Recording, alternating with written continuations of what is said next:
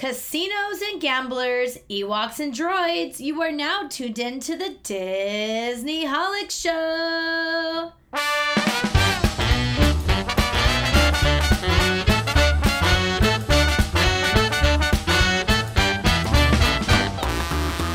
Hello and welcome to the Disney Holic Show. That's Jen Diz. And that's Mike TV. Today we look back on our recent trip to Las Vegas, including a visit to the Disney Animation exhibit. Then, we jump into Hyperdrive to review Mando Season 3 and celebrate May the 4th.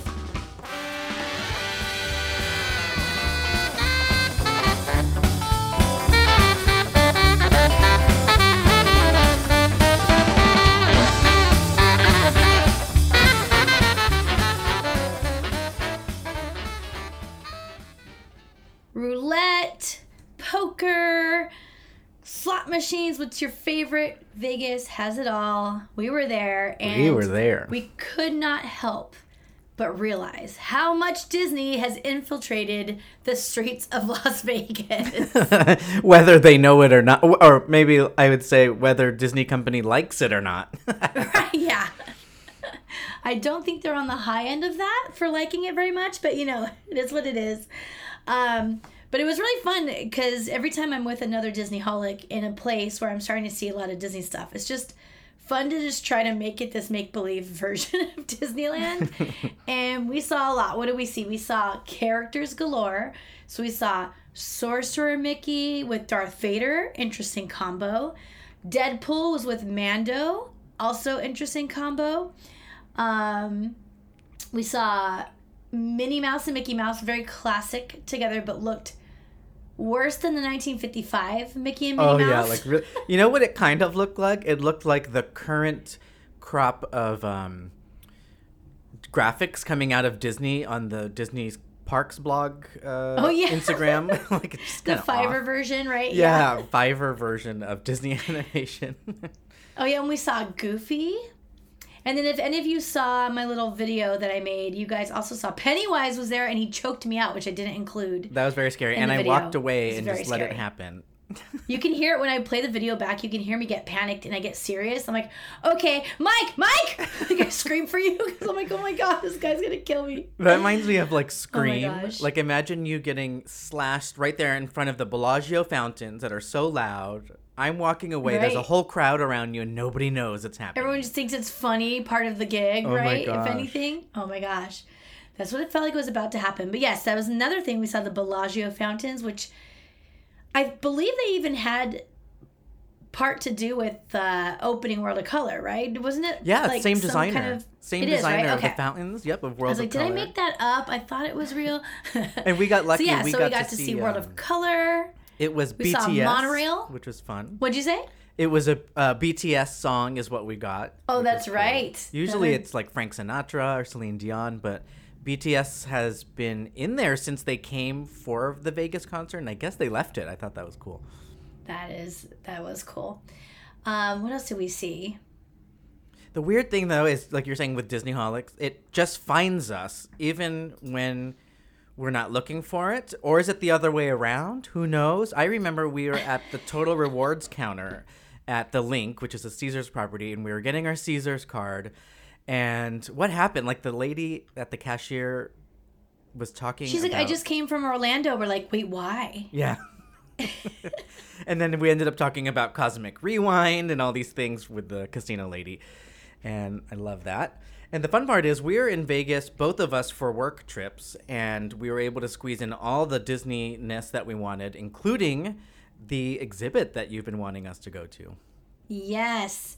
So I had seen that in Vegas, they were opening this new exhibit called the Disney Animation Immersive Exhibit or Immersive Experience. And it was just so happening to open in Las Vegas right when we were going to go. So it's like, we kind of have to go to this thing. So we did. And we actually got, it's our first sponsored gig, you guys. I love it. We made it. That's it. But it's very, very kind of them to invite us in to check out the exhibit and let you guys know what it's like. We would have done this probably anyway. So it's fun to talk about the experience and get to see like the back end of it a little bit. But I didn't really like look too much into it because I wanted the whole no spoiler route. Like, I just knew this was some kind of like thing you go into. I thought it was going to be more like the Meow Wolf vibe where you walk through a bunch of weird things or like photo ops or something. You know how they've had those before at Downtown Disney? Yeah. But this was much different and it was actually really cool. So, a little bit before the show, they had sent me an email saying that we have to make sure we get there for our time slot for the show, they said. And I'm like, what's this show? Mm-hmm. So I asked. And they're like, oh, it's like an hour-long show that you watch. And I'm like, oh. And then I got a little bummed thinking, like, oh, I don't want to just go sit in a movie theater and watch something about Disney. We've done that a million times over, right? But Mike, tell us what this was actually like. I think a good comparison, if anyone out there went to see the Van Gogh exhibit, I believe it's like put on by the same people because they kind of interchange it. The Van Gogh exhibit has been around now for like 10 years, immersive. And essentially what it is with the Disney version, you walk in to this massive kind of like studio looking thing.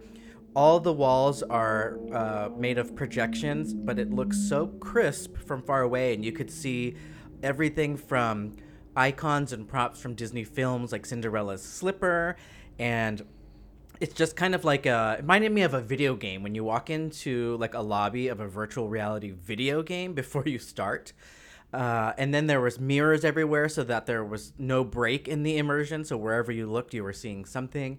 And then they had benches for us to sit, and they also gave us these little sort of cushions, so if you wanted to sit on the floor, which was nice because that was a little bit of a signal that, hey, yeah, you could really sit anywhere you want, including the benches or on the floor.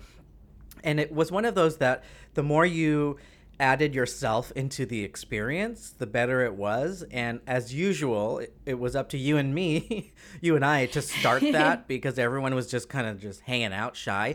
And so as soon as we noticed that the floor started moving when you walked over it, for example, like the sparkles would move of the projections, then we were walking everywhere and dancing and prancing. And that was already fun, just waiting for the actual show to start. And then when the show itself started, definitely immersive, just beautiful. The whole entire giant studio warehouse room would change and kind of move you through the Disney animation archives by themes. So for example, there was one that was beautiful where you got to see everything that was sort of forest or jungle or foliage based. So all these leaves were everywhere, and when you stepped on the ground, the leaves would move away. And so when you think of that, we get to see characters like Tarzan, Encanto, Pocahontas showed up and did her Colors of the Wind moment, and we were singing and spinning around. So that was cool. There was also a underwater one, which that one was really exciting. Where like we felt ourselves going underwater. And we're trying to guess. We're like, is this Nemo? Is this Mermaid? We hope it's Little Mermaid. And then of course it was Little Mermaid. And they started off with, I think, Under the Sea, which you can imagine that is very immersive. If the entire walls around you are putting you underwater, and then you have all the beautiful colors of the Under the Sea scene from the animated film Little Mermaid. And then of course they had to take it up a notch. And there were bubbles coming out of the ceiling, and that was exciting. We're spinning around and laughing. And I think by that time, maybe like the second themed scene, people started walking around a bit. And you could see like little kids. We almost stepped on a baby because the baby looked like it was a projection on the floor. And every other projection that we saw on the floor, we would stomp on to see if it interacted with you. Like they had like things would happen fruits. When you stomp on these things on the projections. And like, for instance, the Under the Sea part, there was like a seashell, and if you stomp on it, it opens up like a clamshell, and there's a pearl and stuff. Bubbles come out and whatnot. And then, well, there's this baby. Let's see what happens when we. Freaky. It was pretty crazy. There was a like a flight, I would say sky or flight-based theme. That one was really pretty. It had Peter Pan, rescuers. There was a lot of Treasure Planet, which was kind of funny. There was, and speaking of, there was a lot of deep cuts, which I enjoyed. Like for even Rescuers, it's not as much of a deep cut as Treasure Planet, but you never see it put in any of these montages or whatever. So that was really cool. let's see, what else did they have? They had a little bit of like a wishing montage as well, which was good because the Wish movie is coming out. So they were showing all the different characters throughout Disney films making wishes. I think that might have actually either been the intro or the ending. It was like a really nice, like full Disney moment to have that one. Right. But yeah, I really loved it. I thought it was great. I'm glad I did the same as you, where I really didn't know what it was. I didn't really start asking questions until like 5 minutes before. I was like, wait, what is this? What are we doing? And so when we got there, it was nice to just literally be immersed in Disney animation and in the middle, I guess, of a Las Vegas trip after we just came from Disneyland. So it just kept the Disney magic going for another week. It like extended it for us, which was nice. Right. Yeah, I think that's one of the best things about this exhibit is I'll tell you guys in a little bit all the cities it's going to be in, but it's kind of spread out all over the place, and it gives you that chance when you can't go to the park to get into the Disney spirit, right? Like, I really love that. And I have to say, we were walking down the strip. It's crazy. It's Las Vegas. It's like loud. And then you walk into the beautiful, what hotel was it in? Oh, this is in the Crystal Shopping Center at City Center, which is owned by MGM, next to Cosmopolitan. That's a mouthful. It was gorgeous. The whole way walking through to get to this place is just beautiful, but it felt very Las Vegas still. And then all of a sudden you walk into this Disney exhibit, and as soon as you cross the path from the outside of the mall to inside the door of this exhibit, it's like, boom, Disney. Like the Steamboat Willie song's playing. They have like a photo op for you to take a picture in the Steamboat Willie boat. It just like all of a sudden like washes over you. Like you're like, whoa, we're back in Disney. Like just immediately, which was really cool. Especially from the stark difference in that one situation that we happen to be in Las Vegas. Yeah. It's just so different than each other. And I was like, okay, we're in our element right now, right? So that was really cool. What else was I going to say? I feel like the way that you could interact with things during the show was super important because I think that was like my favorite part that kept us engaged in the show instead of just sitting down and watching it.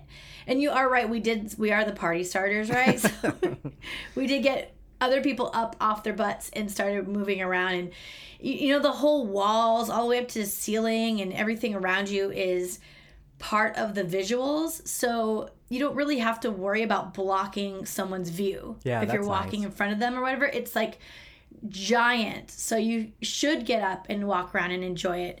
And one thing I was thinking of a lot while we were in there, because it was pretty loud, like the music was pretty loud, and I was singing along with almost every song, right? And I feel like you can get away with singing pretty loudly and not bothering other people because it's so loud. Yep. And so I was like, this would be so fun to have like a karaoke, like a Disney karaoke party, like rent it out. I don't even know if that's a possibility. But just like have a bunch of Disneyholics go together, even just arrange a thing that everybody shows up at the same time for the regular viewing and just have a ball in there. Like just get into the Disney spirit, really own it, and just like enjoy the time.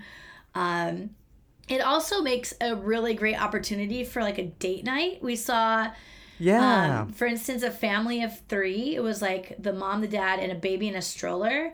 And they were like videotaping each other with this beautiful Disney background behind them. And they're like the mom was dancing and pushing the kid around in the stroller. What did you say? I said we're old when I hear us say things like videotaping.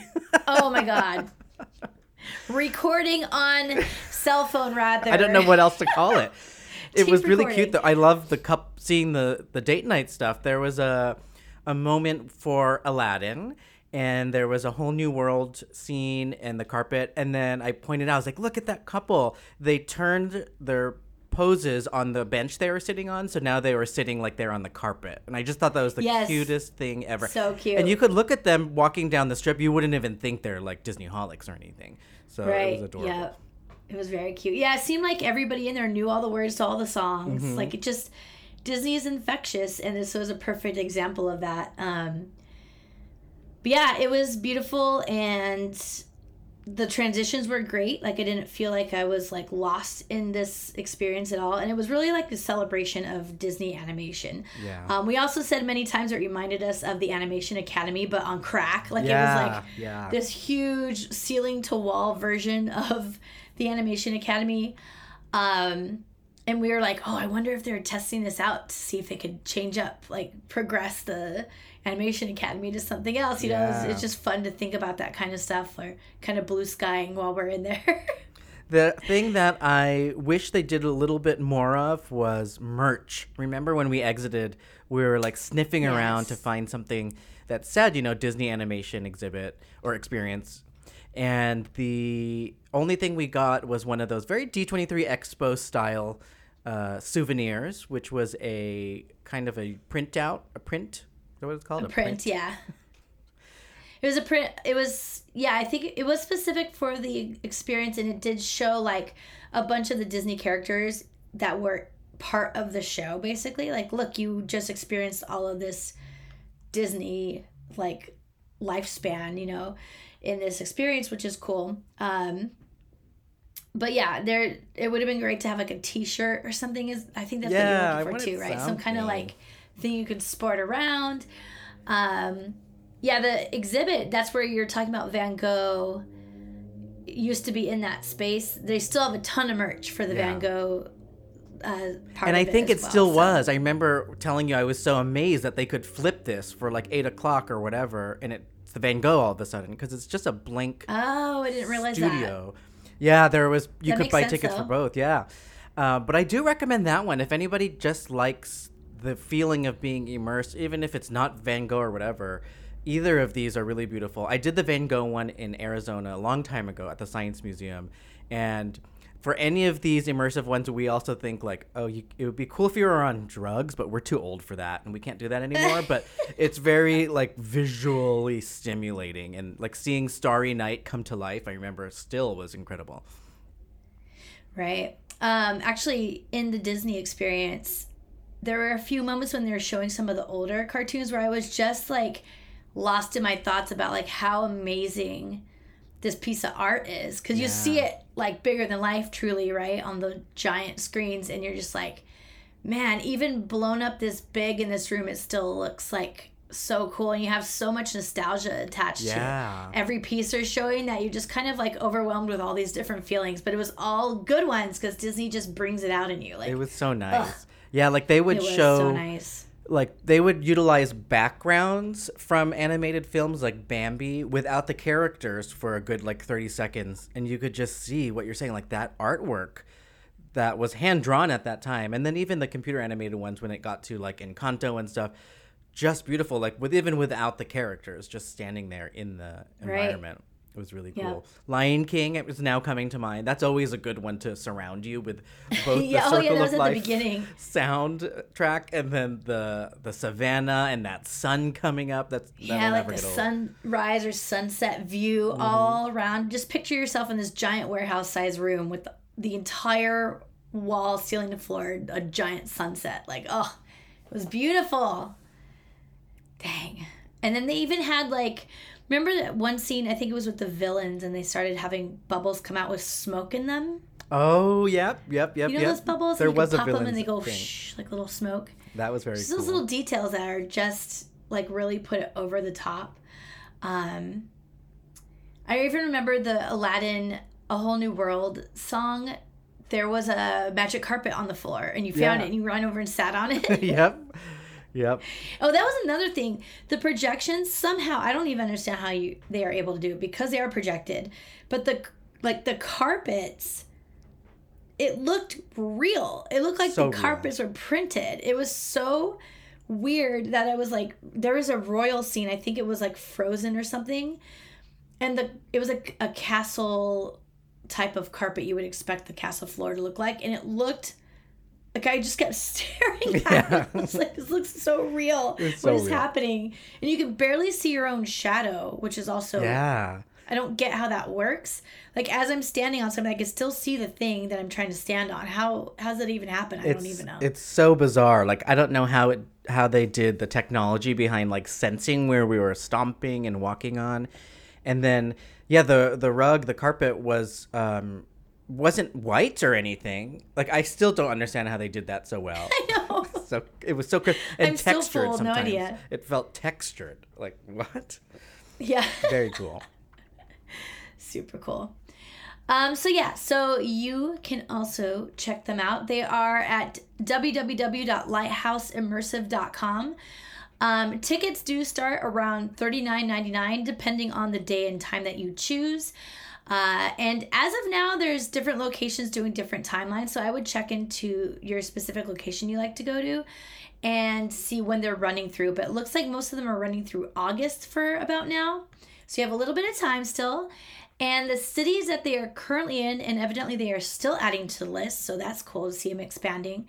But right now they are in Atlanta, Boston, Cleveland, Columbus, Dallas, Denver, Detroit, Houston, Minneapolis, Nashville, San Antonio, and then also up in Canada, in London, Ontario, and Toronto. So they are really spread out in a lot of those major cities here in the US and a couple in Canada. So I would highly suggest checking it out. It could be one of those really fun surprises to just get a nice Disney dose into your day when you just, maybe not expecting it. And then also maybe you could surprise someone else with a trip. Yeah, I mean, the whole time we were just like oohing and awing and smiling.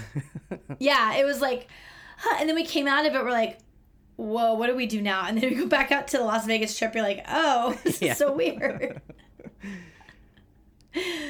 Yes, but definitely 2 thumbs up for me. Highly suggest going, and I would go back. And I would literally want to go back with my partner, have a date night. I'd want to go back with like a ton of Disneyholics and sing along to the songs. I want to do all the things. So I kind of want them to bring one to San Francisco. But you know what? We'll see if we can. It would be fun to go back. There were so many. I mean, we did do a lot of videotaping with our cell phones, which I haven't even looked at yet. It's like so many clips, but it's so good that you could use it and make your own music video. You were saying because the background looked so there was good. Oh my God, there was a moment where I was like, oh, this is gonna, like, both of the couples with the babies near us kept videotaping one or the other in front of the screen holding their child. And I was like, do you know how cool that video is going to be when that kid is like 20, seeing himself with his mother when he was like 1 year old with like Simba right behind him or whatever big Disney thing. If like, it was just like really cool. And a lot of music videos and shows, even like Mandalorian, for instance, the whole background is just a screen now. Yeah. Like they're filming with screens as the backgrounds now. So people were making their own cool little music videos in there. And I was like, man, I kind of want to come back and have a costume ready or something. Like, get imagine into it, you know? Star Wars exhibit in there. Shoot. Wow. Okay, that would be very cool. That would be very cool. Well, while we were in Vegas, we thought, let's take a look at some of our Patreon topics because we are still at the end of our Patreon takeover. And from Pamela, we got a really good prompt, which was, hey, what if Disney decided to cash all in on Disney adults and purchase or acquire the Excalibur Resort over in Las Vegas? And if we were to blue sky it and make some changes so that the hotel would feel more like Disney, what would we do? So we didn't have time to actually go into the Excalibur. I've been there a handful of times. Do you remember what it looks like inside? Have you been in there? Yes. I happened to get them all mixed up, though. So I think it just looked castle-y, right? Like yeah, how the outside looks, you would looks like expect the inside to look. the Castle Inn across from Disneyland back in the day. Is it still there? Yeah. It looks just like that. Kind of like a toy, not as realistic looking. And then when you go inside, it is kind of interesting because inside it's a mixture of like medieval times show feeling. That's a good In way fact, to I think they explain have it. one, right? They might have that there. Now that I think about it, some dinner show or something. But yeah, it's basically a castle. It looks very King Arthur, Sword in the Stone type of theme. Right. Yeah, what would you do with it? What would Disney look like in Vegas proper? So you took something right out of my mouth already. Sword in the Stone. I thought would be a really fun thing to bring as an experience here at the Las Vegas Excalibur, sponsored by Disney, I guess we'll say. And I really wanted to do a big section of not only Sword in the Stone, but mix it some way with Black Cauldron. Oh, I feel my like those goodness. have similar styles already, and they're both very in that same type of castle. Yeah. So I wanted to have like a really cool King Arthur looking Sword in the Stone dinner show, similar to like medieval times probably. But then you can exit through two different ways, and one would lead you down into the dungeons, and you would be going through a Black Cauldron experience down there. Ooh. I love it. And then if you go the other way, you would end up going through what I was kind of leaning towards, I guess, was Sleeping Beauty. Yeah. That's also the same era of castles, right? So you might be able to go and see like this spinning wheel room with a million spinning wheels thrown in the room, and get to see Aurora sleeping away. Maybe something similar to like the castle walkthrough even. But let me see. I think I would just turn this into an experience heavy location with one dark ride, because that place has a lot of space. Yeah, right? you could put a dark ride in there. And dark rides don't take up too much space. So we'd have to have at least one fun Disney dark ride in there. So we'd already have our big dinner, and then we'd have a dark ride. Probably, actually kind of want to give that one to Sleeping Beauty now that I think about it. Because I would love a Sleeping Beauty dark ride with... I'm going to give that to it. Let's pull that back. Let's give a Sleeping Beauty dark ride, because I want Ivan Earl's artwork to be bigger than life. I've never seen it in that format. Oh, yeah, that would be gorgeous. I think that would be gorgeous. so pretty. And, like, be able to ride through, like, the multi-plane camera view. Like, you're just driving through it instead. Like, you are the camera. That's amazing. With some history. Like, it's a hybrid of Sleeping Beauty and the history of Walt Disney Animation's technology. Yeah. Yes. That would be really cool. I want to add to yours instead of making a new one. Okay. And I was thinking, what if that dark ride had a portion where it went outside? You know how like Alice in Wonderland at Disneyland goes outside a bit? Let's say it goes outside toward the strip, like facing where people are walking. And that's where the giant, maleficent Murphy dragon is breathing fire. So not only do you see it on the ride, but anyone walking on the strip can see this giant dragon in front of the Excalibur Castle. Amazing. Now, would we just have the dragon, or would we just have the whole ass Phantasmic show out there? Oh my God. We might as well. Might as well. And they could do those like stage pyrotechnics instead, because I know they probably can't blow off a bunch of fireworks right there every night. It's kind of crazy. Yeah, that would be amazing, because that could tie right in, and then you could also pan it right on over to Fantasmic. Yeah. Ooh, I like it. Okay, maybe we should popcorn this a bit more. There's also, I'm thinking Vegas, shows, casinos, and restaurants. So shows. Oh, yeah, Vegas show. We need a Vegas show. You're right. There's like there's so much you could do when it comes with Disney and shows. I would say if we're sticking to the castle theme, perhaps like a version of the princess songs. I think it's on tour right now, the Disney Princess Tour, but in drag. Please. It would be so good. It would get the adults there, so cool. The kids there, the gays there. It would be so fun. Oh my God. Yes, I love that idea. I actually want that right now, please.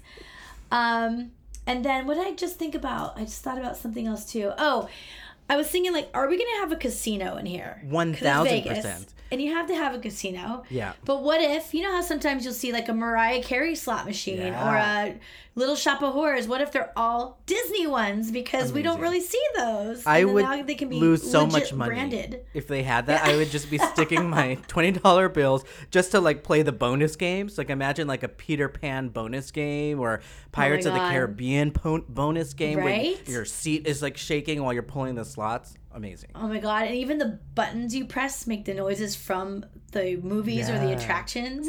Or like maybe the ones that are in the parks, you press the like max bet and it goes like the little like that the would be gate very noise. Cool. Stop. Yep. Or that could be the Disneyland one. We'll just have a park specific Disneyland icons slot machine. Oh yeah. That way it has several things to cycle through. Table games I think would be fun if you just put them in theme to the costume. So like let's say we're talking about some blackjack tables that's near that dungeon area you were talking about at Black Cauldron, so they could be dressed up as like henchmen and henchwomen. Ooh. And maybe some henchwomen like dancing on I guess it can't be stripping, but dancing on the tables, because they have that at Caesar's Palace, like it's like pussycat dolls and they're dancing, but some other version of that. You know how in those old Castle Kingdom movies there's like people twirling with banners and colorful things. Yeah. I can't think of what it's called, but that would be cool. I know what you're talking about. Maybe they could do some type of like flash mob in the middle and do like the choreography from Magic Happens. Ooh, parade. Okay, there needs to be a parade. Cavalcades! There's your cavalcades right through the casino. Yes, and it's doable. You know why? At the Rio, they have those. There's a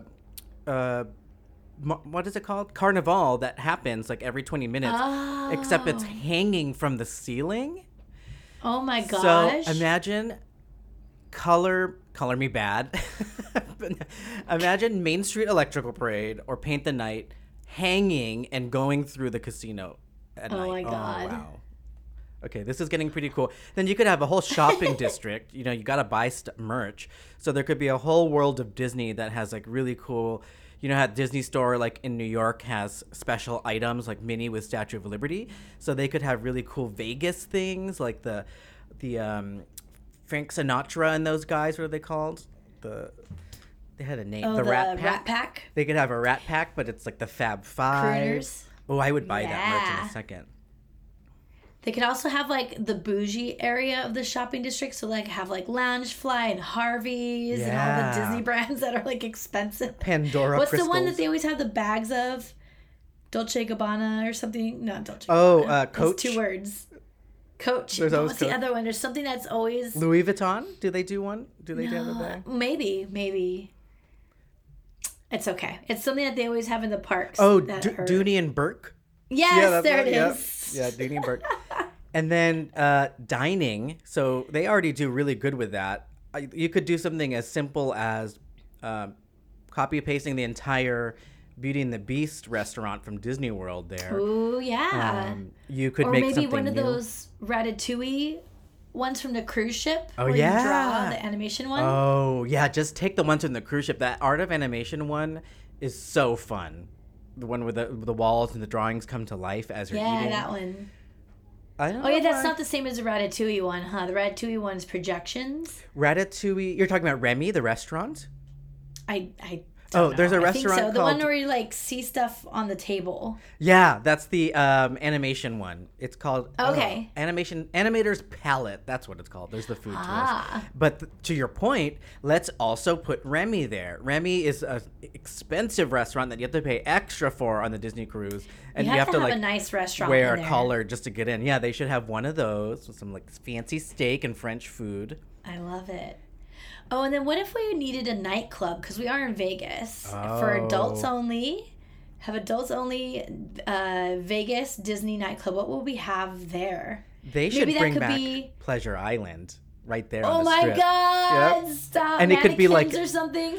Outdoor, like next to the castle, so it's like part of Vegas, like all lit up. Oh my god! Could they please have the Adventurers Club? With the Adventurers Club. That would God. fit so Connected. perfectly there. I'm getting too excited. I have to cover my face. Adventurers Club is one of those two where, oh my god, I would love Adventurers Club if they had the bars where you could sit and play the slots while it's all happening. Yep. So you get your drinks, you get your casino going, your entertainment, you're hanging out with friends. Hello, Disney. Oh my gosh. I am surprised. There's plenty of articles and YouTube videos about like Disney and Vegas that I've come across over the years, because I've always wondered, like, why haven't they? And there was that point in the mid 90s where Vegas was trying to get family friendly. They built Circus in that indoor theme Right. park.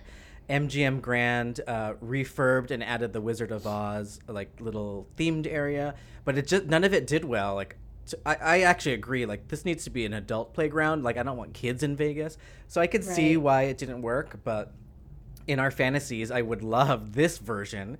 And these days, there's enough Disney adults that I think it would work. It could work. Right. Yeah. Yeah. And they could keep it from being too adult to where it's like off brand for them, but still make it adult to where adults will really enjoy it and they don't have to worry about like, do I need to bring my family or any of that stuff? It just can be adults only, or, you know, most sections of it or something like that. Ugh. Oh, and of course there would have to be a DVC Disney Vacation Club tower of the castle, which would also be right. great. You could buy points there too. Yeah. Actually, I would go a lot more to Vegas if there was a DVC room I could get there. Right? Or like, yeah. Because one of the problems that, like, I don't go to Vegas hardly ever. I've only been there recently just on by chance. But it's because I just don't feel connected with it. But if they were to throw a bunch of Disney in there, you know I'd be there all the time. Imagine. Wow. This was a very good topic. Pamela, thank you. I hope Disney is fun. listening to our blue sky idea for the Disney Excalibur. Yeah, Pamela, let us know if you're going to visit our hotel. Just want to know. Yeah, give us a TripAdvisor review for the new Disney version of Excalibur. It's perfect. All right, so traveling out of Vegas and heading over to Disneyland. But guess what tomorrow is? Today is May the 3rd. Tomorrow is May the 4th be with you, a.k.a. Star Wars Day.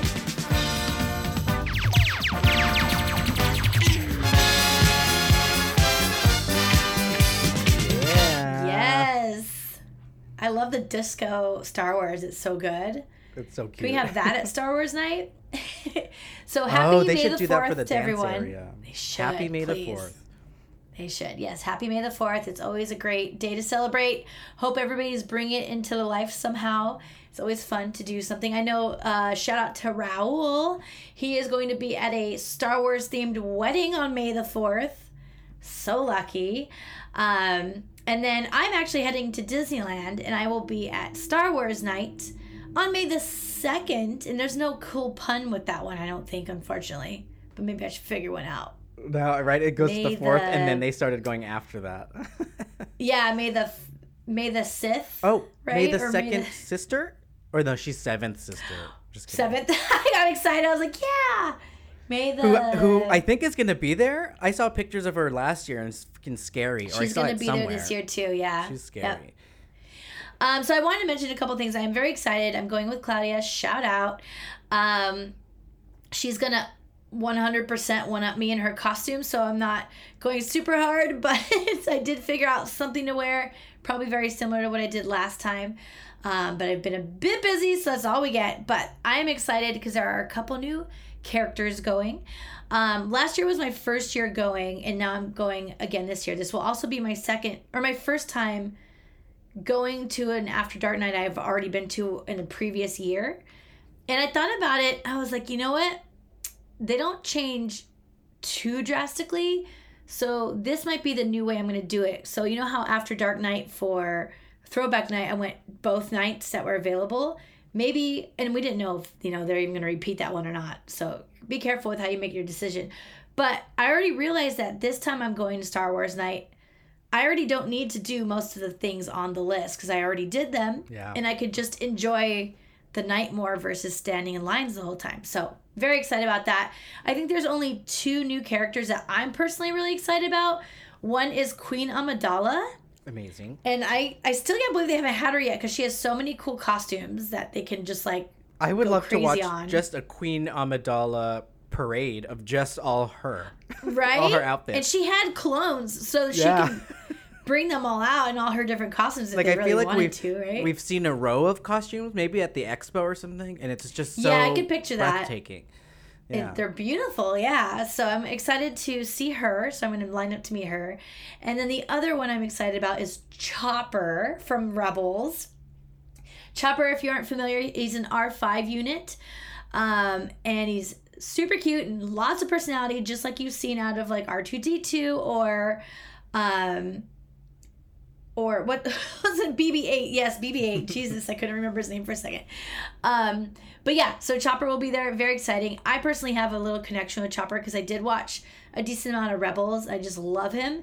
And it's also a nickname of mine from my partner. He calls me Chopper because he just thinks I'm like, "Bah, bah, bah, bah, bah," all the time. So he says I sound like Chopper when I'm like complaining about things. So Chopper and me have a moment, and I'm going to have that with him at this event. So I'm very excited. That's very cool. I will be watching through Instagram to see those moments. I hope that you get some footage of like the Emperor being real creepy again with his hood Oh my on. God, it was so fun. Very weird. Yes, I actually might try to see him this time. The last time the line was excruciating long, so I did not get in that one. However, I am also dressing up as Rey Palpatine again this year, Empress Rey.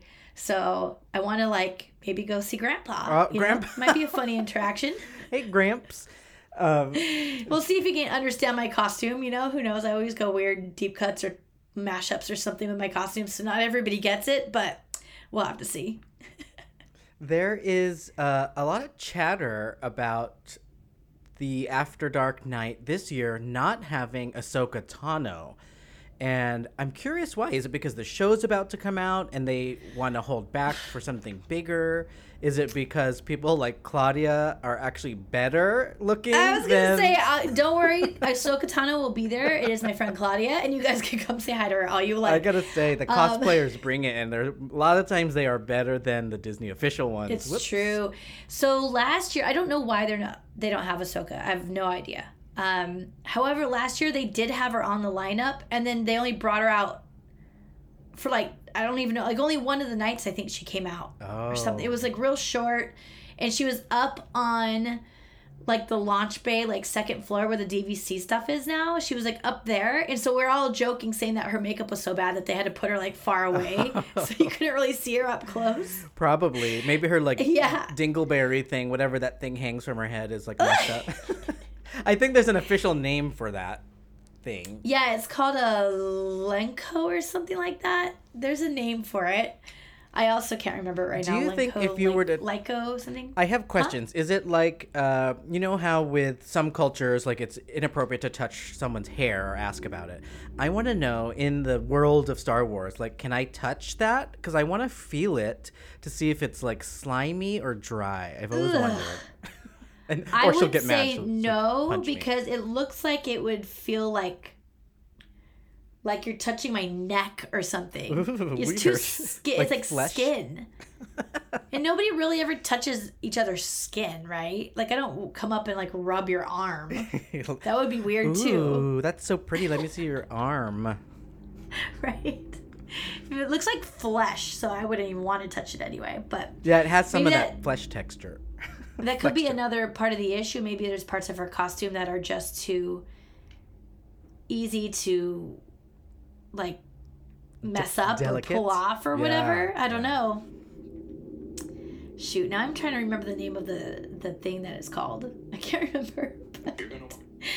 Anyway, so yeah, I don't know if we'll see her or not. I guess she's not even on the list, so probably not. But however, I will be hanging out with her all night, so I'm pretty happy about that. And then while we're thinking of Ahsoka, we should also think of another series in the Star Wars universe, The Mandalorian, which just wrapped up season 3. We just got through the season finale, not series, season finale. And yeah, what did you think about? Like, first of all, I think you said something very interesting to me the other day. So what, like, is a big picture? Did you like it, love it, hate it? What did you think? Mandalorian season 3. First of all, I kept thinking it was season 4 because Boba Fett felt like season 3 of Mando. So yeah, season 3, I loved it. I think my favorite seasons now are 1 and 3. But at the same time, I see them all as one big, I think as it's meant to be, because they call them chapters, right? Chapter 1, chapter 2. I see them all as like a series of books that are meant to be read back to back. And what I'm loving about The Mandalorian is it really started off as this contained single mission story, and that was, you know, the child and the Mandalorian. And then the world started opening up more and more, and we start to learn more about the Star Wars mythology. And then by the time we get to season 3, Grogu and Mandalorian sort of, or Din Djarin's adventure is kind of over already. So I'm thinking Jon Favreau and team were like, okay, now what do? We kind of finished them off in Boba Fett, and they're reunited and everything's back and everything's good. And so season 3 was a big change, a big shift in the entire show. Felt more like Game of Thrones or Lord of the Rings. There was just so many different storylines happening and coming together, and side quests. In fact, the episode with Lizzo and Jack Black, that episode I loved because it felt like when I'm playing an open world video game and I decide to not continue with the main quest because for whatever reason, either I'm ADD or I just don't want to finish the game yet. That's another reason sometimes. I'll do a side quest, and that whole episode where they went to that planet that was inspired by Epcot is what the production designer said. That whole episode reminded me of one of these side quests where you meet these really weird random characters. You get something done so that you could get a power up that will help you with the rest of it. So I kind of see the whole Mando series video game like, especially season 1 and season 3. But I just really am loving where it's going in terms of the Mandalorian mythology and expanding that to the point where is the title meant to indicate we're talking about Din Djarin, or is the Mandalorian people? And I think it's probably all of the above. I mean, at one point I was like, oh, the Mandalorian is Grogu. That's who they're talking about. So it's really all of that. And I think it's cool to come together, that the way it came together, or the way it's coming together is cool. And leading up now into all these spin-offs where I think we're going to start seeing the more of the crossing into each other's show with Ahsoka and Boba Fett, the way Boba Fett did with Mandalorian, because they're all taking place in what fans call the Mandoverse. So at least it's all in the same timeline, which is nice, and brings in some of the stuff people loved from Jon Favreau's other shows that took place in the past, like the Rebels series and Clone Wars. Got it. Yeah. You have thoughts? You have thoughts on it? I just really didn't enjoy it. I think I really only liked season 1, like fully. Like I was like so bought in season 1, and then season 2 I was like, okay, what's happening? Like it kind of felt a little weird. Like there's moments here and there where I was really into it, moments here and there where I was like, I don't even know what's happening. And then season 3, I couldn't get into any of it. I don't know what it was. The Mandalorian, I kind of try to explain this to you, but I'll say it again for everybody listening. But for me, the Mandalorian, I liked them to be these like, almost like machines. Like they are quiet, they are reserved, and they just get business done. And I liked that for them. Like I don't feel like I need to know them on a personal basis. So when it got to like the fighting, like trying to save that guy's kid, and then something about the voice actors, it just kind of ruined it for me. And they just kind of felt like a bunch of doofuses. Like, they, like I don't know, like their voices, even in this last episode, the very beginning, there's this one guy where he goes, oh, there's a crack in the ceiling, let's go through it. And it was just like something about the way he said it. I was like, he just sounds like an idiot. And that's not at all how I picture the Mandalorian. I feel like they're like these top of the line, can't mess with them, like they are boss bitches, like, right? Like they just get it done, and Black like, Ops Army type of thing. Like we some have, like yeah, even higher than that, like in a fictitious version, right? Like, and so it was weird. And like even Din Djarin, like the way he is so private that he's almost mysterious, right? We didn't know much about him, and then we started seeing his personal side, which I liked because he's still. You can see that he's still private, but he's like, these emotions are coming out of him versus just like seeing their normal selves. I don't know how to explain it, but it just bothered me. I didn't like it. However, I know, Mike, you are a lot, first of all, more into Star Wars than me in general, but also you watch a lot of these fan videos and like explainer videos and whatnot, and I never watch them. And I think I need to find time in my life too, because you even said it before, you're like, I already enjoy something, I watch these and I enjoy it even more because I learn so much from them, that of all these things that I might not catch or understand, they explain it to you, they teach you all these things, they show you all the Easter eggs, which I love. Especially So because so maybe I'll try that for this one, but as just watching it straight, I did not enjoy it. And also, I love a good cameo and I love some fan service, but when it feels this season specifically, it just started feeling like they're just making this. It almost felt like a satire just so they can have all their friends in it. Do you know what I mean? Yeah. Like it just felt weird, and like every time there was a cameo, it felt like they were just like not a real character.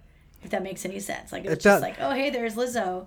There's a lot of Star Wars galaxy to unpack there, and I think it's really interesting.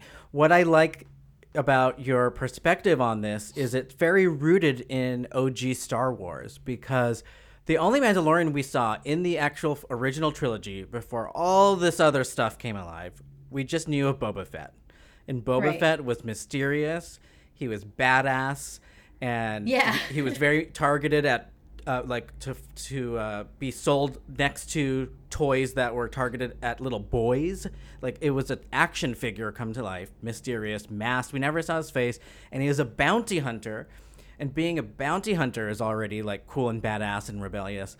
And so there is a sense where I thought that all Mandalorians were that too. And I think I had a moment when I was watching Rebels where I realized that they were a people. I didn't even really know. I thought that was like his name. I didn't know all that much yet. And so the fun thing about watching these YouTubes are that even for the stuff that I haven't seen, like I haven't watched any of Clone Wars and I haven't read any of the books or the legends, they start to connect all those dots for you. So yeah, it is a good idea to watch those after if you want like a little bit more sprinkling of the context of some of the stuff. But to your point, you shouldn't need to. So it's kind of hard to do both that fan service, but also an original story that makes sense to anybody. Is probably right. Kind of Yeah, that's a good point. And I like maybe that's why I'm not liking it. Actually, that might be the perfect reason. It's just kind of like, what is this? and then I'll even after you'll tell me some stuff, you're like, oh, I watched this video and all these things, and I realize all this stuff, and I'm like, I don't think I put that together, but that might be part of the problem. It's like, well, why would I have to watch some what's it called, Nerdist or something like that? There's Nerdist, there's Screen Crush. One of my favorites. Screen Crush is the one you like? And I gotta give credit where credit's due, because I was talking a lot of smack about Giancarlo Esposito like 20 episodes ago, and he did really well. Like he brought it this season to me. Like yes, he still felt like the Breaking Bad character in a Star Wars costume, but it worked. Because he's like scary. His voice is very scary and intimidating. Yeah, the way he talks, something about his like cadence of his words and everything. He's creepy. And he did the traditional Disney villain. I'm gonna tell you my entire plan while you have time to figure out your plan on how you're gonna escape. Which which villains do that because they're narcissists and they want to tell their whole plan. I thought it was cool where they're going with that story with him, because he was creating clones of himself using Grogu's Force juice so that these clones would now have Force powers. And then he went a step further and used Mandalorian metal. I forgot what it's called. Shame on me. And was using that to make these new Mando kind of stormtroopers. But they still had the stormtrooper design with those gaps that you could easily stab them in. So it didn't matter if you shot them in the wrong place. And then when he put his helmet on and I heard his voice through the like Darth Vader type filter, it was very intense. I was like, oh my God, he's badass. And he was like fighting everyone. They all took a crack at him, every single character. And then when he crushed in his fist the Darksaber that we have been following since Clone Wars and Rebels and going through thousands of years, this entire culture of the Mandalore people put everything in stake at this Darksaber, and he just crushed it. I don't know. Right. I just thought that was a badass enemy. So whether or not he survives his big explosion or not, there were people saying that was a Breaking Bad Easter egg, the way he died with the flames coming behind him. I thought of it immediately. I was like, wait, I've seen this before. Right. All they needed was to have him turn to the side and like have half melted and it fall off. Right. It would have been perfect. But so I thought that part of was that the finale? It was one of the last episodes when that big battle happened. I thought it was pretty badass. It was really tense. I didn't know who was going to survive and who wasn't. I was freaking out because Grogu was jumping around the ceiling because his machine robot died. I was like, what's going to happen? Who's going to survive? So I think from a finale perspective, they got me kind of like, hyped up and worried and thrilled. So that was I really did see fun. that review from a lot of people that like they might not have loved the entire season, but the last episode was like it went out with a bang. People kept saying I saw that, but what did you think about Grogu jumping all over the place? Because that's my favorite. I know you hate that. I don't mind it. I mean, only because I already got over it when I saw Yoda doing it in the prequels. I was gonna ask you. That's all it reminded me of was Yoda in the prequels. So I'm just like, and I hated that too. That's how this species rolls, I guess. That's just. And I want to know, like, are they using their leg strength or the Force to do that? I don't think he has legs. Or feet strength, like your toe bones. Like just pushing off, like launching into the... Right? Who knows? So maybe it's a combo with the Force. It was cool to see Grogu use the Force bubble thing to protect them from all the fire. That was giving me like a Groot Guardians of the Galaxy vibe, and also Violet from Incredibles. Right. I thought it was really cool. And I still get a kick out of any time I see Mandalorians flying together in unison fighting. It just makes me tickled all over. It just looks so cool and badass. So that was cool. And then I was thinking one more thing about Giancarlo Esposito's character is all of that was so smart. Like, he was one of the smarter villains of all Star Wars, because if he was not defeated, none of the rest of the Star Wars stories would have happened. Because if you had stormtroopers with Giancarlo inside with Force powers, they would have defeated all the good guys already. Like, he was so close to creating the scariest army he could have. Right. Yikes. That's also scary to just think about. Yeah. That could go. So maybe he survives and we'll get to see it. Yeah, I wouldn't mind more of him, because he really brought it at the end there. And so, any more thoughts on reviews? I want to talk a little bit about the creator, Jon Favreau, and some other fan theories.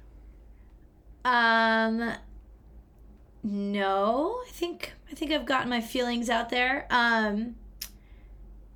There was a cameo. Or do you have that in your later part? No, go for it. Did you see that Dave Filoni had a cameo? Yes. In the final episode? Yeah, very With cool. his freaking hat on, his cowboy hat on. Was he a bartender or was he at the bar? At the bar? Yeah, I think he was at the bar. At the bar, right? Yeah, okay. Yeah. That was cool. That was cool to see him in there because that's always fun. All right. Okay. So where is this going next? What do you think?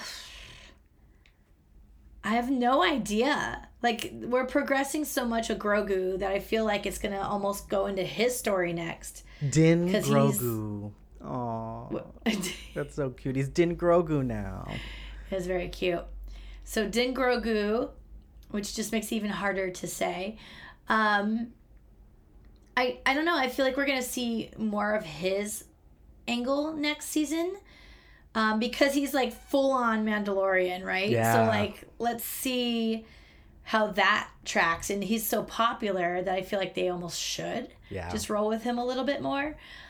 So that's my prediction. Is they're going to go a little more leaning towards his story. What do you think? I hope so too. I think I'm going back to the Game of Thrones analogy I used earlier. I think now with Ahsoka coming out and all that, I feel like we're going to start seeing the different groups who are fighting their own battles, complete their own battles, and then fight the bigger battle together. And so we heard a lot of the return of Thrawn throughout this season of Mandalorian, which is leading up to Ahsoka. So I think Thrawn's going to be the big bad, and we're eventually going to see powered up Grogu with Mando, and probably anyone that Mando came across that's not dead yet. You know how they do like Avengers style? Yes. They'll probably all come back and help defeat Thrawn in some way, whatever their skill is, along with like Ahsoka's crew. So I'm excited to see that all come together into this bigger story now that I feel like Grogu and Mando's story are kind of complete in terms of where they were starting in part 1 of the seasons. Okay. So I think that's cool. There's other wild fan theories out there that we'll see Grogu as a teenager over with Rey Palpatine or Rey Skywalker, I should say, in her movie that's coming out. That's supposed to be set a few years after the thing. And what I heard, this is not even a fan theory. I read this just a few minutes before we started recording, was some information has come out about the Damon Lindelofs. I think I'm saying his name right. Those are the Game of Thrones guys. Remember, they were supposed to write a movie. They had a Star Wars movie that was going to be created, and they were like the first ones announced to happen after the sequel trilogy. Oh, interesting. Yeah, and years had gone by, nobody heard anything, and then Kathleen Kennedy said it's no longer happening, so they were fired. And now they're able to talk about what it was going to be. Oh. And it was going to take place 30 years after Rise of Skywalker, and it was going to have Rey played by Helen Mirren, which is kind of interesting. What? So it would become this like older Jedi type of thing. Yeah, okay. All right. And start trying to redo the Jedi Order. A lot of what the fans were saying was it might have been even more repetitive, like having the old Jedi come back and then meet with the new generation. Like, all right, yeah. we get it. So maybe it's a good thing that they didn't do that, but it is pretty interesting, and that could have been a place where they put Grogu. But it looks like that might still happen in some shape, way, or form. So I'm excited to see what happens with older Grogu, what he looks like. I really don't want him to ever talk. Maybe they give him another robot to talk through. Me either. He could be like Doug from Up and just have another vocalizer. Yeah, please. That'd be great. That would be cool. You can just keep pressing buttons like the dogs on TikTok. Yes. That's what it reminds me of. Yes. No. Yes. No. Yeah. Yes. Oh my God. There's that scene where he thought Mando was hurt, so he started spraying the whole metal costume with the antibacterial stuff. I do love them as a father-son duo. I do too. And he's officially Which now is the also father, right? According to the Mandalorian religion. Oh, okay. They Yeah. inducted Yeah. him. Uh-huh. You're right. I also love that Pedro Pascal has just fallen into these father roles. Yes. Like he just keeps playing this like overprotective, loving father role. It's kind of interesting. Zaddy roles. That Zaddy. Hey, hey. Zaddy. Speaking of father roles, what I found really fascinating, and I'm going to tell you about this next thing. Most of the information I got was from these videos, particularly Screen Crush. They did a really good job. So I want to talk a little bit about Jon Favreau, because he is one of us. He's not only a Disney-holic, he's a Star Wars-holic, he's a pop culture-aholic. And let's think about Jon Favreau. When I was young, I remembered him from Swingers. I remember like our mutual friend Danielle and her boyfriend Jared, they were really into that movie. I was not. But there was this whole crew of like Vince Vaughn and Jon Favreau, and they all kind of came up together in the industry. Right. And so Jon Favreau, he started out as an actor. Then he went on to write and then eventually direct so many films.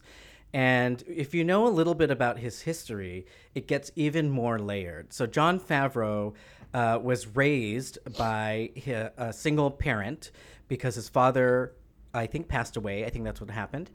And so he tends to always write these father-son dynamic stories in everything he does. By the way, I might have got that flipped. I don't know if he was left with his mom or his dad. It was one or the other. I was going to say, he'll fit right into Disney if that's the case. But it influenced his filmography and his writing. So I want to go through some of the movies where I was like, oh my gosh, this is pretty true. So we're going to start with one of his big first movies that he put together, which was Iron Man 1. And with Iron Man 1 and Iron Man 2 and Iron Man in general in the MCU, there's a father-son dynamic with the Stark family and the father-son, and he's always trying to reconnect with the dad through any way he can, whether through holograms or written notes or science that's gone unfinished. So I thought that was interesting. I was like, okay, I see that. He did The Lion King live action. That is a father-son story, a big one with Simba and Mufasa. You know what else he did? Elf, everyone's favorite Christmas movie, which also has Will Ferrell playing Elf, who's just longing for a father figure. And he keeps bothering that old man who's like an executive and he doesn't want it. So I thought that was really interesting as well. There was also the Jungle Book that he did, and there's basically an orphaned boy who's now raised by other people, and his culture is changed by that.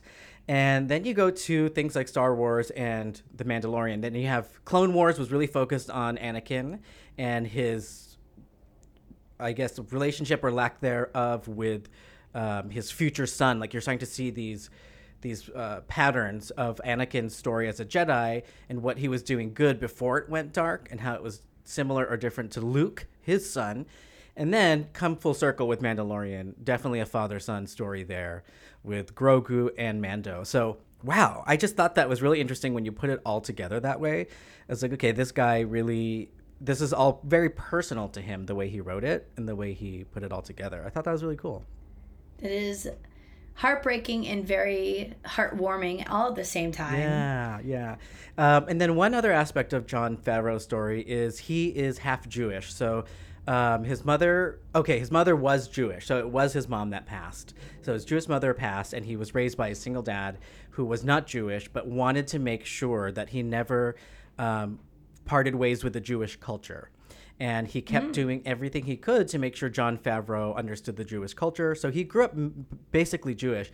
And in this Screen Crush video, they brought in a panel of people who are Jewish that are Star Wars fans to talk about The Mandalorian specifically.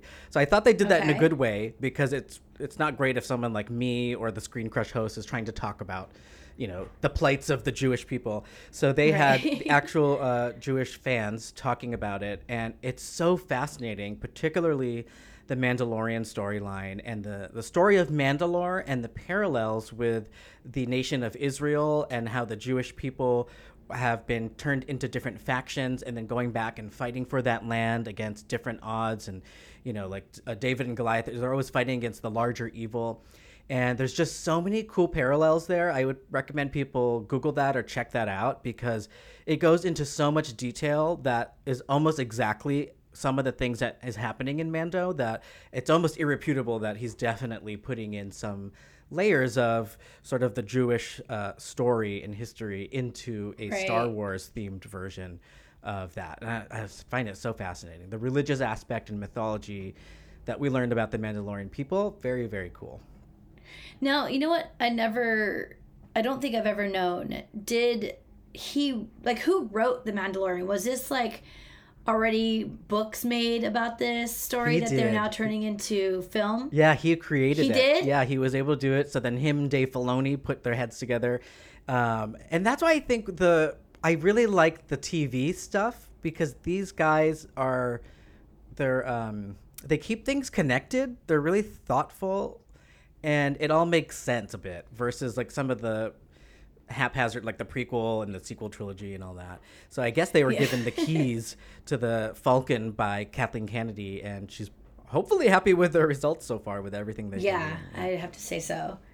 Wow, that's really cool. I did not know that at all. I've always been uncomfortable about how much the dark side or whatever, they resemble Nazis. Yeah, it's so true. And so I wonder if did they cover any of that at all in the talk that they had? Because I know that wasn't his creation. That's been forever in Star Wars universe. But they didn't. But I'm 1,000% sure that's out there, because I remember reading stuff about how George Lucas was inspired by that kind of stuff to create the bad guys of the original one, and then how the First Order in the sequel trilogy is a little bit more like North Korea.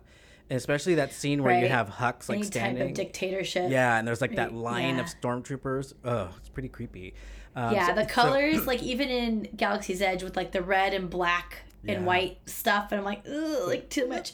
But the part I think where it actually started bothering you was when people were dressed in the costumes. Oh, especially kids, and I was okay, this is kind of creepy now. It could get very weird for sure. Yeah.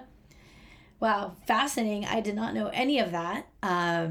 And I feel like Jon Favreau is one of those guys I want to give a hug to. He's just, he seems like he loves the fans, loves the stories, loves everything about what he does.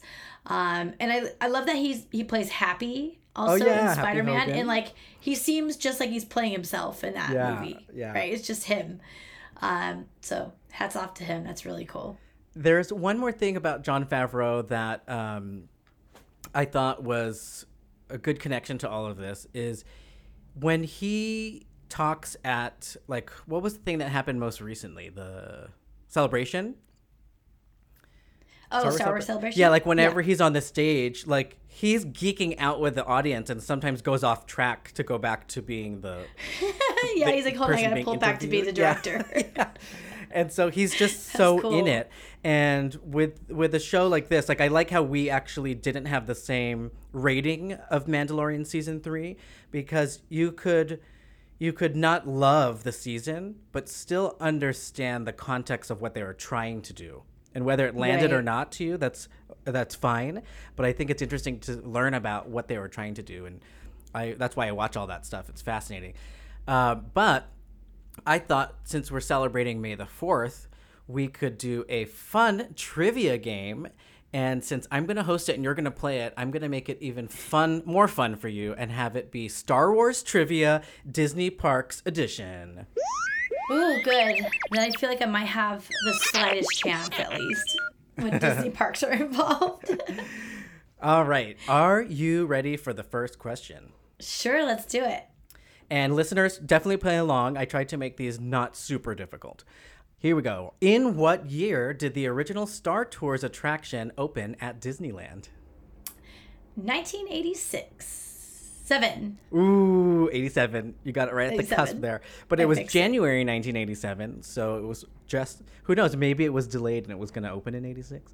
No, I think 86 was when Adventures Through Inner Space closed, so I always get those mixed up. But. Okay, let's talk about Star Tours. The Adventures Continue, which I think it's strange that they didn't just leave the name Star Tours, but I guess they wanted all of us to know that there were new scenes added when they added that. So the updated version of Star Wars introduced random ride experiences. How many different possible ride combinations are there in the current version of Star Tours? I 100% know this, but I also have no idea what it. I know I've heard it a million times over, and I couldn't tell you. I'm gonna guess. I think it's always lower than what I would assume it to be, but it's still a lot. So I'm gonna guess like 72. 384. Oh, there is a lot. Dang it. What's the name of the pilot droid that guides the Starspeeder 1000 on its intergalactic journey? C-3PO. Ba-dum-bum. Yep. I was putting together that question and I was going to say DJ Rex for some reason. Or why was I thinking Captain that? Was Rex. he before? Captain Rex? Captain Rex? He was the original one. Before. No wonder. Okay. And you know what's funny? Real quick, not to interrupt, but the Star Tours, when it reopened with these interchangeable scenes, from what I remember, the way that they shared it was that this is actually a prequel to the original attraction, which is why that phrase you said is even more confusing. The adventure continues. Because if you notice, when you're in the queue, Captain Rex is there and he's like being built still. Oh. Or maybe he's malfunctioning and they're sending him out because he's broken, so they brought C-3PO in. I don't know. I just remember it was supposed to be prequel because it was all prequel trilogy at that time. Yeah, that's when they're bringing into the attraction. So I was always a little confused about that too. If anybody knows the story about that, please let us know the real story because I always get it mixed up. And it's almost even more confusing when they added what's the desert planet of Rey? Oh, Jakku. Jakku, because now you're just all over the timeline. It's all yeah. What is the name of the company that produced the Starspeeder 1000 transport vehicle?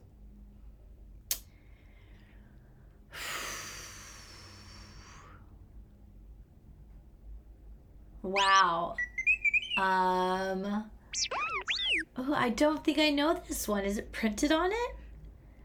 I don't know where it is, but the internet says that the company, the fictional company, is the Corellian Engineering Corporation. I could picture them like saying that in the dialogue while you're in that room. Yeah, maybe like one of the the TV lady putting on your seatbelt and all that. What Star Wars character makes a surprise appearance to assist the Starspeeder 1000 when escaping the Imperial attack in the original version of Star Tours? What? Hold on a second. Who? Say that again. What Star Wars character makes an appearance to assist Character. us during the Imperial attack in the old version? I'm trying to picture if it's the person's face or voice. I'm actually not sure. Is it? Gosh. Yeah, so I'm trying to picture a person, but you might be right. Could be the voice. Is it? What's his name? What's the guy who drives or Han Solo. flies the? I'm Captain of the Millennium Is it Han Falcon. Solo? It's Han Solo. You've never heard of the Millennium Is Falcon? it? I guess Okay, he's that's not what I talking was to you thinking at somehow. all. Yeah, I don't remember it either. What? I don't remember it either. Anyone else remembers it? Let us know, because what is that? I'm gonna have to rewatch the whole show on YouTube right after this. Oh, they must have the old ones, right, on YouTube? Yeah. Okay, that's nice. Okay, which Star Wars planet is known for pod racing, and we visit it during one of the new Star Wars scenes? Tatooine. Yes, Tatooine, the OG planet that we're kind of tired of seeing desert, but it is, the world revolves around Tatooine in the Star Wars galaxy, apparently. Oh my god. I remember Mandalorian. That was a big thing. We're like, oh, we're back at the desert. Yep. Can we not? That does remind me, back to Jon Favreau just for a second. He was talking about his approach to creating The Mandalorian in particular. And he said, rather than being inspired by the Star Wars movies, the George Lucas movies, and then rather than being inspired by the other Star Wars movies, he went even further back and looked at all the inspiration George Lucas put together for the Star Wars movies. So he was of course he inspired by did. the samurai stuff, the westerns, the cowboys. Oh, so he went so to the good. source material, and that's why sometimes when Mandalorian is good and when it works, it feels like quote unquote Star Wars, because it's coming Right. from the same inspiration source. I That thought that was cool. episode with Ahsoka was so good. I think it's one of my favorite moments in Star Wars at all. Like that Western and even like Japanese style, Yeah. like all that stuff that was going on in that. Oh my god, it was so good. Very cool. Yeah, I forget what I was gonna ask you, but carry on. All right. In which two theme parks did Disney Star Tours first open? So we know Disneyland. What's the second one?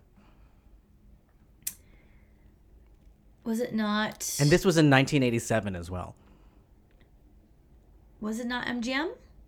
Tokyo Disneyland. They got it the same really? year. Pretty cool. Wow, really? They get good stuff over there. They're like, Oh my we're gosh, not it going to doesn't even wait. feel like they would have even been around by then. That's crazy. That's okay. crazy. What classic Disney attraction was replaced by Star Tours in Disneyland Paris? So Star Tours made its way to Paris, but it did have to replace a fan favorite Tomorrowland attraction.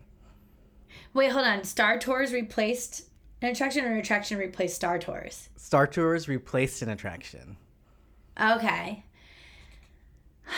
Wow, I don't know this. And I would love to dive into this, by the way, just for future reference, like some extinct attractions in other parks. Yeah, we rarely talk I about want to that. dive into those. That'd be fun. It's one of your classic favorites. Tomorrowland one. Favorites? Yeah. Tomorrowland? And I actually didn't know they had it anywhere other than Disneyland, so this was a fun trivia question. What? Okay, now I'm very confused. Hold on, let me think. Anywhere other than Disneyland? I have some clues if you want Yes, some too. please. Okay, so it would be made by the same visionary creator as Star Wars. Oh, Captain EO? Captain EO, yep. Wait, what? That's just a show. Yeah, so they ripped out wow. that area and they put Star Tours. Ba-dum-bum. Wow. They must have had some expansion pad behind there or something, because it seems like a whole different size of something you would need for an attraction versus a show. Wow. Crazy. Okay, so this last question in my Star Tours category is specific to Ewok fans out there, because I didn't even know this. So the Ewok village has an actual name. So let's go to the Forest Moon of Endor. And even in MGM/Hollywood Studios, they have that little Ewok village area outside for a second. What is that called? No idea I didn't. at all. Bright Tree Village is what they call it. Bright? Bright Tree Village. Huh. And I think I was reading that Interesting. you used to be able to walk on those. I don't know if that was true or not. Like if What, was up it in the tree houses? Yeah, was it I bigger don't think so. before the Star Tours attraction? I don't know.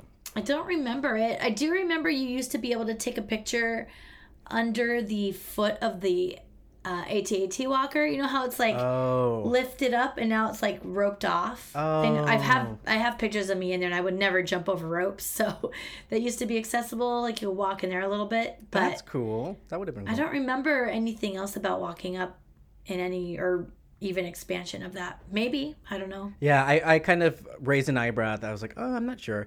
But I do remember when we would play Disney Infinity back in the day, you could run around like there was like an Ewok village type of thing. And that was cute. And they need Cute. to make that. I think we armchair Imagineered an Ewok village at one point on this podcast Yeah. over in Disneyland between Critter Country and Galaxy's Edge. They could put one there. That would be so cute. Please do it. All right, so I have 10 more Star Wars Disney Parks trivia questions for you. All This right. time we are going to be traveling to Galaxy's Edge. Now, All right. which two theme parks can you find Galaxy's Edge? Oh, I think you could find those in Disneyland proper and Hollywood Studios. I almost called it MGM. All right. What is the name of the planet that Galaxy's Edge takes place? Batu. Batu. In Star Wars Galaxy's Edge, there is a beverage place. I'm trying not to use the word. There is a place with a lively atmosphere where you can go for a drink. What is this popular destination called? Oga's Cantina. Oga's Cantina. Who is Oga? Oga is Oga is a real character in the Star Wars universe that was created for Batu specifically. And she's a character. I didn't even prepare that question, so I don't know the answer. So I'm glad you know even a little bit of it. You hear about her backstory, but I don't know how to put it in words at all. She reminds me of the fake characters we made for Adventurers Club, where she owns the bar Yeah, and she's this like crazy, she's got this huge history and everybody knows her and she takes care of the city and all this stuff. She kind of gives me vibes from that lady from Yes. the sequel trilogy. What's her name? Ugh, I forgot. The orange lady that looks like the E.T. eyeball, the Yeah. glasses. Oh my god. Oh, I almost had it. Maz Kanata. Maz. Yeah. I was stuck on Mazuza. What's that from? Ooh, I didn't know, but it sounds like Pazuzu, which is The Exorcist. No, Oh, I think that's thank what I was you. thinking of too. Darn. But yeah, I kind of like that because it reminds me of like all of these kind of adventure movies. There's always somebody that owns a bar and they don't choose any sides and they let people They're like like hide retired out. from Yeah. it or something, right? Yeah. Yeah. And then you have to like get them back out of retirement to get the clue or something like that. Right. Right. Yeah. So that's Oga. We're gonna say that's who Oga is. Okay. So Millennium Falcon, Smuggler's Run. Somebody, a Star Wars character, enlists us to help fly the Falcon and get these fuel rods. Who is that character? That is Hondo Onaka. Yeah, good one. I actually always forget his name. I know exactly who he is, but I forget the name. Hondo Onaka. So he helps us in Smuggler's Run, and you can get credits from him depending on how well you play the video game attraction. All right. So in Star Wars Galaxy's Edge, there's also an entire area dedicated to unique shops and food stalls. What is this marketplace called? Oh my gosh. I always just call it the marketplace. Shoot, I don't know this one. What is it? Black Spire Outpost. Oh, shoot. Once you hear it, you're like, oh yeah, duh. Yeah.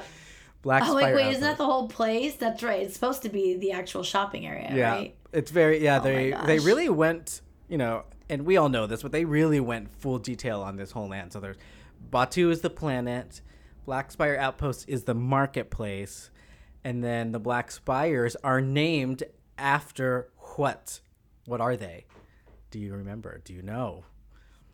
The Black Spires are named after... Or there are something. What were they before they were called the Black Spires?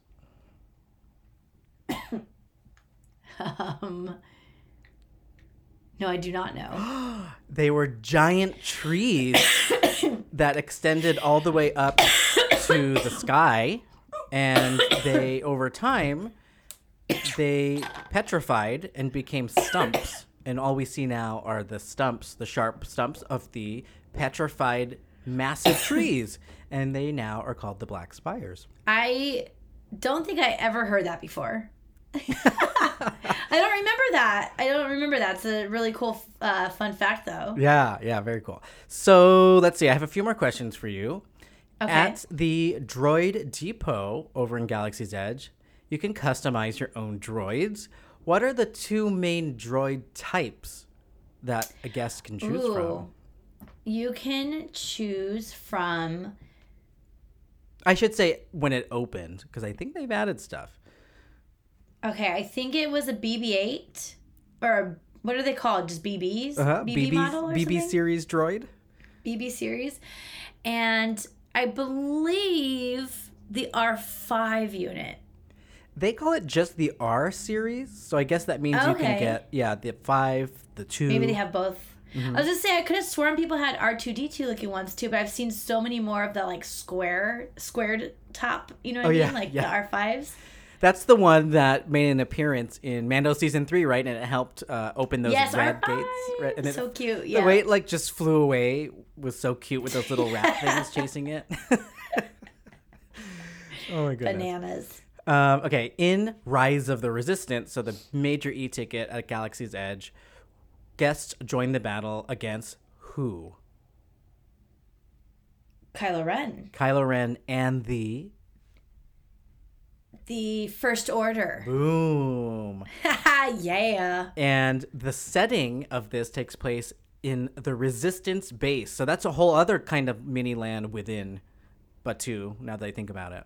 Right. Resistance base. All right. What is the name of the shop where you can build your own custom lightsabers in Galaxy's Edge? That is called Savi's Workshop. It is Savi's Workshop. Now, who is Savi? You know, Savi is a... It's another one that I didn't Savi... prepare for. I have no idea. I don't know the gender of Savi, but gender doesn't matter. So we're just going to go with non-binary Savi. And they are a junkyard owner. And they get lots of spare parts for you to create your lightsabers out of. And the lightsaber workshop is like a secret. Like, you have to know Savi to get into the lightsaber. Just kidding. I'm making up my own version of this person. I have no idea. So do you know the true story? I do of not this? know the true story. But the last part you said I think is right, where it's supposed to be like secret within Black Spire Outpost, like a secret underground. That's like what I hope, and I can't remember if it's true or if I just made it up. And But yes, you've done it before, right? I haven't done it. Yes, I cried. It was amazing. What? I got so into it. Did I not tell you about this? I don't think I know that you cried. That's amazing. Oh my god, I freaking cried. I went in there wanting a red lightsaber because I love red lighting, and I walked out with a blue one, and I got touched by all the emotions in there, and I found myself like following the light side, and I wanted to be a Jedi, and I got a blue lightsaber and walked out there happy as a clam, and I was just like, what just happened? Oh my afterwards? gosh. I was That's I was like what tearing. the Imagineers wanted. It was for you to Exactly. live your own Star Wars story, and you did. And I didn't know, like, I went in there like knowing it was going to be cool, and I was excited for it, but I wasn't anywhere near as excited, or I didn't think it would impact me like that. Do you know what I mean? Yeah. I just was like, well, this is going to be fun, build your own lightsaber or whatever. But the way it's presented to you and the questions they ask you and they get real personal, it was like, oh my gosh, like a little bit of therapy up in Batu, you know? Wow. What can you do? That means you would definitely probably like Star Cruiser then, right? Yeah, probably. Because it seems like a lot of that from what we've heard. Probably. Yeah. All right, a last question about Star Wars Galaxy's Edge, May 4th. May the 4th be with you, Trivia Disneyholics edition, is what are the 2 unique beverages from the Star Wars fictional universe galaxy thing that you can get in Galaxy's Edge and drink? Are you talking about the... I think I know what you're talking about, but I'm going to go with the Tauntaun... What is it called? The Bespian Fizz? Are you talking about ones that we've already seen in the Star Wars universe? From the like movies, the green milk and the blue milk. Yeah, the green and the blue. I do feel like... Does somebody order a fuzzy Tauntaun in the movies? Now that you say it, it sounds familiar. I don't know. Like Han I Solo don't think or so. something. No. Well, That would probably be really gross, actually.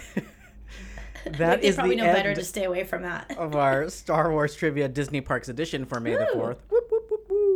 Thanks, I still failed. He said he made those questions easy, you guys. That was still hard for me. You did well. I think you did well. I do want to throw one other thing out there. Something really cool that I think you can find on a live somewhere if you guys are free. On May the 4th. If you're available May the 4th at 11:30 a.m., they are doing a dedication for Carrie Fisher is getting a star on the Hollywood Walk of Fame, which is so cool. And her daughter's going to be there to receive the award. And if any of you are going and would like to give me a ride, please let me know. I'm just saying I would love to go. I will be down there. However, I don't have a car. So anyway, very cool moment in Star Wars history that she gets to get a star, and the best day to do it on May the 4th. And I'm sure, what did you just say that? I'm not sure if you did. The Billy Lord is going to be there, I think, to accept it. The daughter of. And she's been really coming up lately in American Horror Story and other movies like that. She's getting a good jump into everything. And she's been in the Star Wars films too, right? So yeah, yep, with a weird hairstyle, just like her mom. Yeah, yep. Wow, so today's episode, we celebrate a little bit of May the 4th with some trivia, Mando reviews, and getting excited for Star Wars night. And we also look back at our weird, quirky, but kind of Disney Vegas trip that we took last week. Yeah. Oh my gosh, it was so much fun. So thank you all for listening, and we hope you enjoyed episode 135 of the Disneyholics Show. Follow us on social media at the Disneyholics. And if you'd like to get in touch with us, send us a message on Instagram or email us at fanmail@thedisneyholics.com. Okay, bye. Okay, bye.